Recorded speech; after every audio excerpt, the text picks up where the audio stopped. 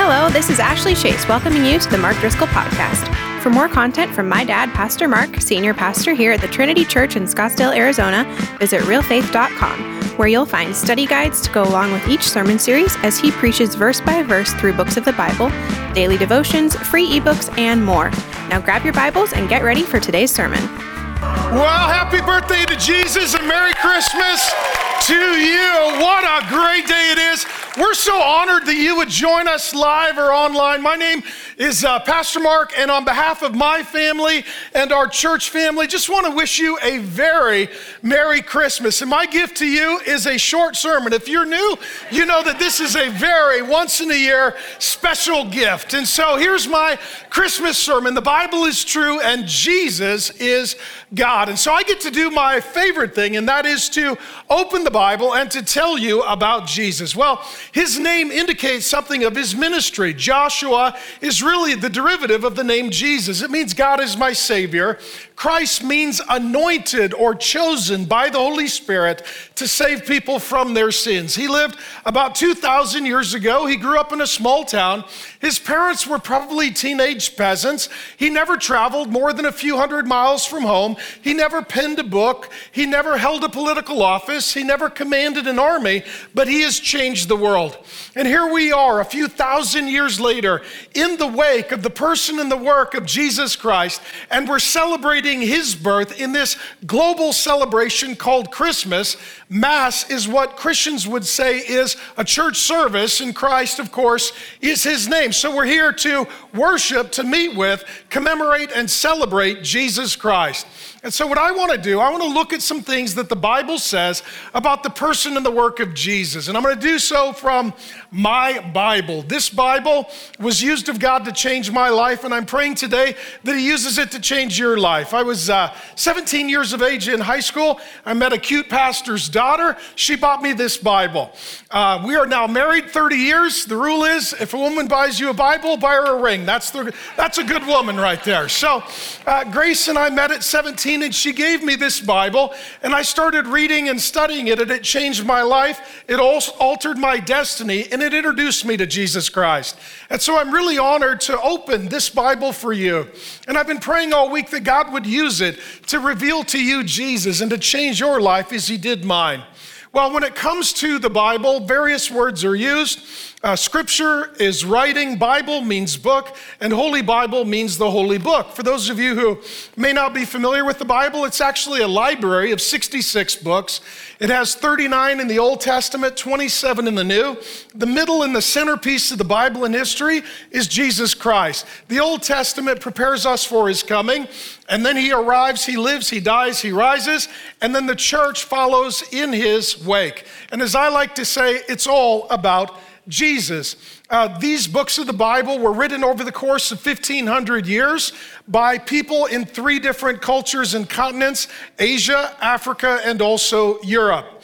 That being said, when the Bible was written, 25% of it was prophetic in nature. Prophetic means this: God rules the future, he knows and sees the future, so he can tell us what the future holds. God anticipates and prepares his people for the coming of Jesus. And again, 25% of the Bible, when it was written, was predicting in incredible detail the coming of Christ. That means that the Bible is unlike any other religious book. Scholars tell us that the Bible has between 61 at the lowest and 300 to 400 at the highest prophecies about the coming of Jesus Christ, which is exactly what we're celebrating during this Christmas season. In a moment, I will look at 8 of these. That being said, this is Revelation. There is God and there is us. And we don't know who God is. We don't know where God is. We don't know what God is like. And so there are 2 options. Speculation, where philosophers and or religious leaders will sort of make their best guess or guesstimate about who God is, where God is, or what God is like. The other option is revelation, and that is that God speaks to us, that God introduces himself to us, that God reveals himself to us. And that's exactly what he does in the pages of scriptures and these prophetic promises. And so as we jump into these in a moment, you're going to hear that these are all BC. These are prophecies given before Christ. And this is just one interesting footnote that history literally swings on the hinge of the life of Jesus Christ. BC means before Christ. AD means Anno Domini, or the year of our Lord. We literally measure time and all of human history by not just this good man, but this God man, Jesus Christ. And so what we're going to do is see how God was preparing his people for the coming of his Son and our Savior. Anytime there is the coming of a big person or product or project, all of a sudden there is pronouncements that go forth to prepare the people for this long-awaited coming. This is the time of year when you're getting ready for your holiday meal, and maybe you flip on the television and they've got the big Christmas parade. Who always comes last at the Christmas parade? It's Santa, and everybody is preparing the way. So there's this succession of celebrations anticipating and building anticipation for the grand finale.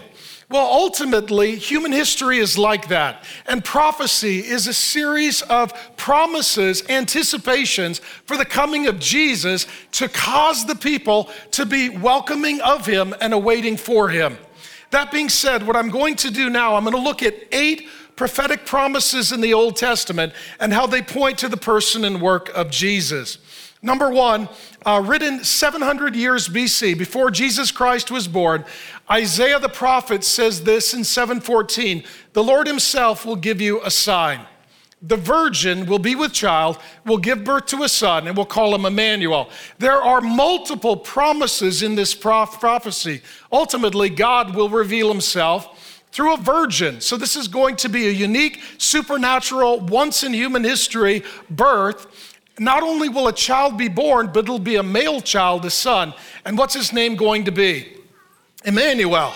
What's Emmanuel mean? God with us. You need to know this, my dear friend. We don't go up to God. God comes down to us. All other religions are how we work our way up to God. Jesus Christ is how God comes down to be with us. That Jesus is the promised Son through the virgin birth, and he is Emmanuel, God is with us, and ours is a visited planet. Number 2, we are told not only how he would be born, but where he would be born. 700 years before Christ, Micah 5:2 promised, "Bethlehem, though you are small." This was an obscure, small, rural town. No one really paid much attention to it until Jesus arrived at it.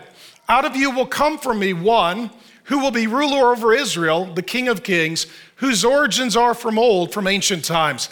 The original language in which this was written says that he will be coming from eternity into history, that the Creator would enter creation, that he who is without and beyond time would enter into time at a moment in time. And so it tells us that he would be coming to this small town of Bethlehem. Now, if you're familiar with the Christmas story, Jesus' family was not from Bethlehem. They lived some miles away in another small, obscure, rural town.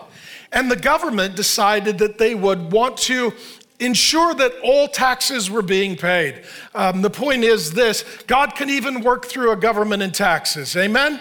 It's very hard, but he can do that. We call that a miracle. So what happens here is a miracle involving the government and taxes, and they decide that everyone needs to go to their hometown and register for the census so that they can ensure that all of the citizens are being taxed. Well, it just so happens that Jesus' adoptive father, Joseph, is from the family hometown of Bethlehem. And so the decree is sent forth at exactly the right time that though Mary is very pregnant with child, that the family would travel to Bethlehem.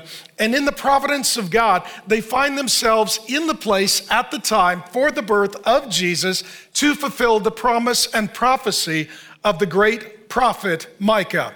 And in addition, it tells us not only how he would be coming and where he would be coming, but when he would be coming. The third prophecy is 400 years before Christ. Malachi 3:1 says this: "I will send my messenger." This was Jesus' cousin, John the Baptizer, who will prepare the way before me. Then suddenly, the Lord, that is the Lord Jesus Christ, you are seeking, the one that all human history had been longing the coming of, will come to where? His temple, says the Lord Almighty. Now, you need to know this, my friend. The temple was destroyed in 70 AD. This gives us a historical deadline for the coming of Christ. To my Jewish friends, we love you, we appreciate you, and we're praying for you. But some of my Jewish friends are still awaiting the coming of Messiah. And the truth is, he had to come by 70 AD because the prophets proclaimed that he would come to what place? The temple. After the life, ministry, death, burial, and resurrection of Jesus, in 70 AD, the temple was destroyed. For nearly 2,000 years, it has remained ruins and rubble. I have been there myself. There is no temple. He would be coming through the womb of the Virgin Mary. He would be coming to the town of Bethlehem. And then he would come before 70 AD, and he would enter into his temple, fulfilling all of its ministries. In addition, number 4, we read this. Isaiah 35:5-6 tells us 700 BC. Then the eyes of the blind will be opened, the ears of the deaf unstopped. Then will the lame leap like a deer, and the mute tongue shout for joy. One of the ways that we would know that we were a visited people and planet is that when the King of Kings brought the kingdom of God, we would see supernatural miracles unleashed and unfolded. What was promised is that Jesus wouldn't be just a mere mortal, that he would do supernatural things. We call them miracles. In the days of Jesus, he raised the dead. And friends, he will do it again at the end of time. In the days of Jesus, the lame ran, the sick were healed, the blind could see, the deaf could hear, and the mute would sing the praises of God. That ultimately when the King comes and the kingdom comes, everyone and everything is healed, and the power of God is unleashed. You and I we now live, my friend, in a cursed and fallen planet. It doesn't matter how many dollars we spend, how many wars we wage, how many prescriptions we fulfill, how many elections we hold. Until Jesus comes, everything and everyone is broken. But when the King comes, there is healing. When the King comes, there is deliverance. When the King comes, there is life. And this absolutely was fulfilled in the earthly ministry of Jesus Christ. Not only that, we then read how he would die. We read this 1,000 years before Jesus walked on the earth. Psalm 22:16 says, dogs, it's a pejorative term toward his enemies and critics, have surrounded me. A band of evil men has encircled me. They have pierced my hands and my feet. The promise was given that the Messiah, the Savior, Emmanuel, God with us, he would be crucified through the hands and the feet. What's curious about this not only predicts, prophesies, and promises the crucifixion of Jesus, it also tells us in advance what would become the invention of crucifixion. It wasn't for 200 years from this prophecy that crucifixion actually began to be undertaken by the ancient Persian Empire. It says that Jesus would be crucified before there was crucifixion. God here was telling us not only that his son would be crucified, but that previously crucifixion would come into existence. And Jesus Christ lived the life we have not lived, the life without any sin. You need to know that there is no founder of any major world religion who has declared himself to be God except for Jesus Christ. To silence Jesus, he was sentenced to death and ultimately crucified. And they crucified him by driving large nails through the most sensitive nerve centers on the human body. Where was it? The hands and the feet. This connects Christmas, his birth, with Good Friday, his death. Jesus not only died, he died exactly as God promised and prophesied he would. In addition, the next prophecy is that he would be betrayed. 500 years before Christ, the Old Testament prophet Zechariah in chapter 11, verses 12 and 13 says, they paid me 30 pieces of silver, so I took the 30 pieces of silver and threw them into the house of the Lord, the potter's house. Now, this being said, it's saying that Jesus would be betrayed and that the bounty on his head would be how much? 30, not 29 and not 31. Not bronze, silver. Not gold, silver. Jesus was betrayed by a pretend friend named Judas Iscariot. He was covert and not overt. He spent 3 years in the presence of Jesus plotting against Jesus. He was one of these evil men that the Bible speaks of. And when he betrayed Jesus, he was paid by the religious and political leaders 30 pieces of silver, fulfilling the prophecy exactly. And then when it says it was thrown into the potter's house, that was a portion of the temple that existed until it was destroyed in 70 AD. And Judas did exactly that. He threw the money, he gave the money to the temple. The point is this: Judas was a very evil but a very religious man. Sometimes people will do the most horrific evil in the name of their religion. And he betrayed his God and Savior for 30 pieces of silver. And then it tells us what Jesus would say when he died on the cross in our place for our sins. It says this in Psalm 22:1, my God, why have you forsaken me?" Friends, you need to know that when Jesus Christ died on the cross in our place for our sins as our substitute and Savior, he quoted this verse exactly and precisely. He applied it to himself. And as he was dying, he cried out, my God, why have you forsaken me?" Now, when Jesus died, he was forsaken so you and I could be forgiven. Christians like to explain this as something called the Great Exchange. That Jesus is God who took our place and put us in his place. He died that we might live. He had condemnation so we could receive salvation. That he would be separated from the Father so we could be reconciled from the Father. That he would endure wrath so we could receive grace. You need to know that Jesus lived the life that we have not lived, the life without sin. That Jesus has died the death we should die, the death for sin. To sin against God results in death and separating ourselves from the living God who is the source of life. And on the cross, Jesus said that he was fulfilling this by quoting this. Now, I have very good news for you. Jesus did not stay dead. Jesus is alive right now. Jesus is ruling and reigning right now. Jesus is King of kings and Lord of lords right now. Amen? And we're going to sing again in a minute. And when you sing, your praises are going to go into his presence and join an angelic choir in honoring and celebrating, enjoying and rejoicing in the finished work of our great God and Savior, Jesus Christ. But here is my final promise and prophecy. 1,000 years before Jesus walked the earth, Psalm 16:10 says this, you will not abandon me to the grave. The one who would die would not stay dead. For you will not let your Holy One see decay. We all sin, we all die. There's one who dies and does not remain dead because he has no sin. His name is Jesus Christ. And it says that the Holy One, the one Holy One who is without any sin, that he would die and be buried. He would be put in a grave, but he would not remain there. I have such good news to tell you. This brings us from Christmas to Good Friday to Easter. And all of it is about Jesus. Christmas is about his birth. Good Friday is about his death. Easter is about his resurrection. And the good news is this, that everything that God promised about Jesus came true in the life, the death, the burial, and the resurrection of Jesus. Here we are, dear friend, a few thousand years removed from the life, death, burial, and resurrection of Jesus. Kings and kingdoms have come and gone, but the Church of Jesus Christ remains. Movements and causes have come and gone, but the Church of Jesus Christ marches on.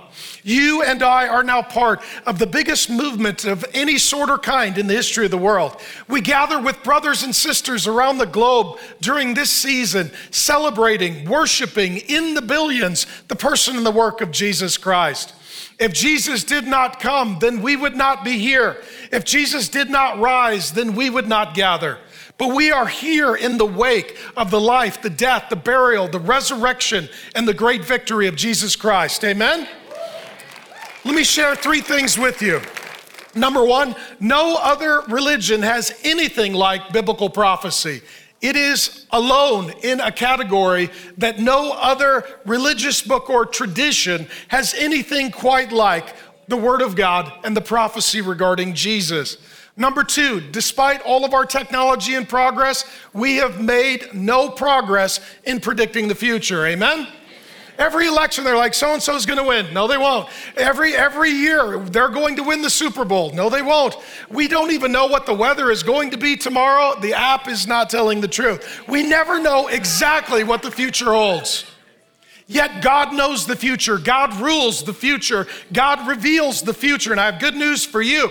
If you belong to Jesus Christ, He reveals to you a great and glorious and grand future. Not only will you die, you will rise. You will walk away from your grave. You will see Jesus Christ face to face. You will enter into the kingdom of God. He will wipe every tear from your eye, and you'll be singing His praises as His people together forever. So we're here to celebrate Jesus. We're here to honor Jesus. We're here to love Jesus. We're excited about Jesus. And I would just say this in closing, for those of you that still have some skepticism or suspicion, my question, dear friend, is this: what would you give as an alternate explanation for all of these great prophecies and promises? The burden of proof is on you. If God didn't write the Bible, then who did? And if Jesus doesn't fulfill the Bible, then who does? I'll end with a quote, and here's what I'd like to share with you. This is from the professor of science at Westmont College, a gentleman named Peter Stoner. He wrote a book called Science, and he looked just at the mathematical probability of not 61 at minimum prophecies being fulfilled, but just 8. Here's what he says. Suppose that we take 10 to the 17th power silver dollars, lay them on the face of Texas. They will cover all of the state 2 feet deep. Now mark one of these silver dollars and stir the whole mass thoroughly all over the state. Next, blindfold a man and tell him he can travel as far as he wishes, but he must pick up one silver dollar and say that it is the right one. What chance would he have of getting the right one? Just the same chance that the prophets would have had of writing these 8 prophecies and having them all come true in any one man from their day to the present time, providing they wrote using their own wisdom. Friends, I have good news for you. This is the book that God wrote. This is the only perfect thing on earth. It's all about Jesus. It tells us the truth of who we are. It tells us the truth of who God is. It tells us that we are sinners, but Jesus Christ is our Savior. It tells us that God has come for us in the birth of Jesus, and He's coming again in the second coming of Jesus. I am telling you, the greatest gift you can receive is Jesus Christ as your God and Savior. And I am telling you, the Bible is true, and Jesus Christ is the only God. Amen? All right, let's worship Him. I'm going to pray for you. Father, thank you so much for the Word of God. Thank you that we have revelation. Thank you that we know who Jesus is. We know that He is our Savior. We know that He is the fulfillment of prophecy. We know that He is the burden lifter. We know that He is the hurt healer. We know that He is the heaven opener. And Jesus, on your birthday, we say thank you. We love you. We trust you. We appreciate you. We are so looking forward to seeing you again. And Lord Jesus, just like you fulfilled every promise at your first coming, we're going to worship until we see you again. And you heal our hurts and you enter us into your eternity. Jesus, we love you. Happy birthday, Jesus. Merry Christmas to you. We hope you enjoyed today's sermon. If you want to be a part of getting more Bible teaching out across the world, visit realfaith.com/donate. And for more content like this, visit realfaith.com. Thanks for listening. And remember, it's all about Jesus.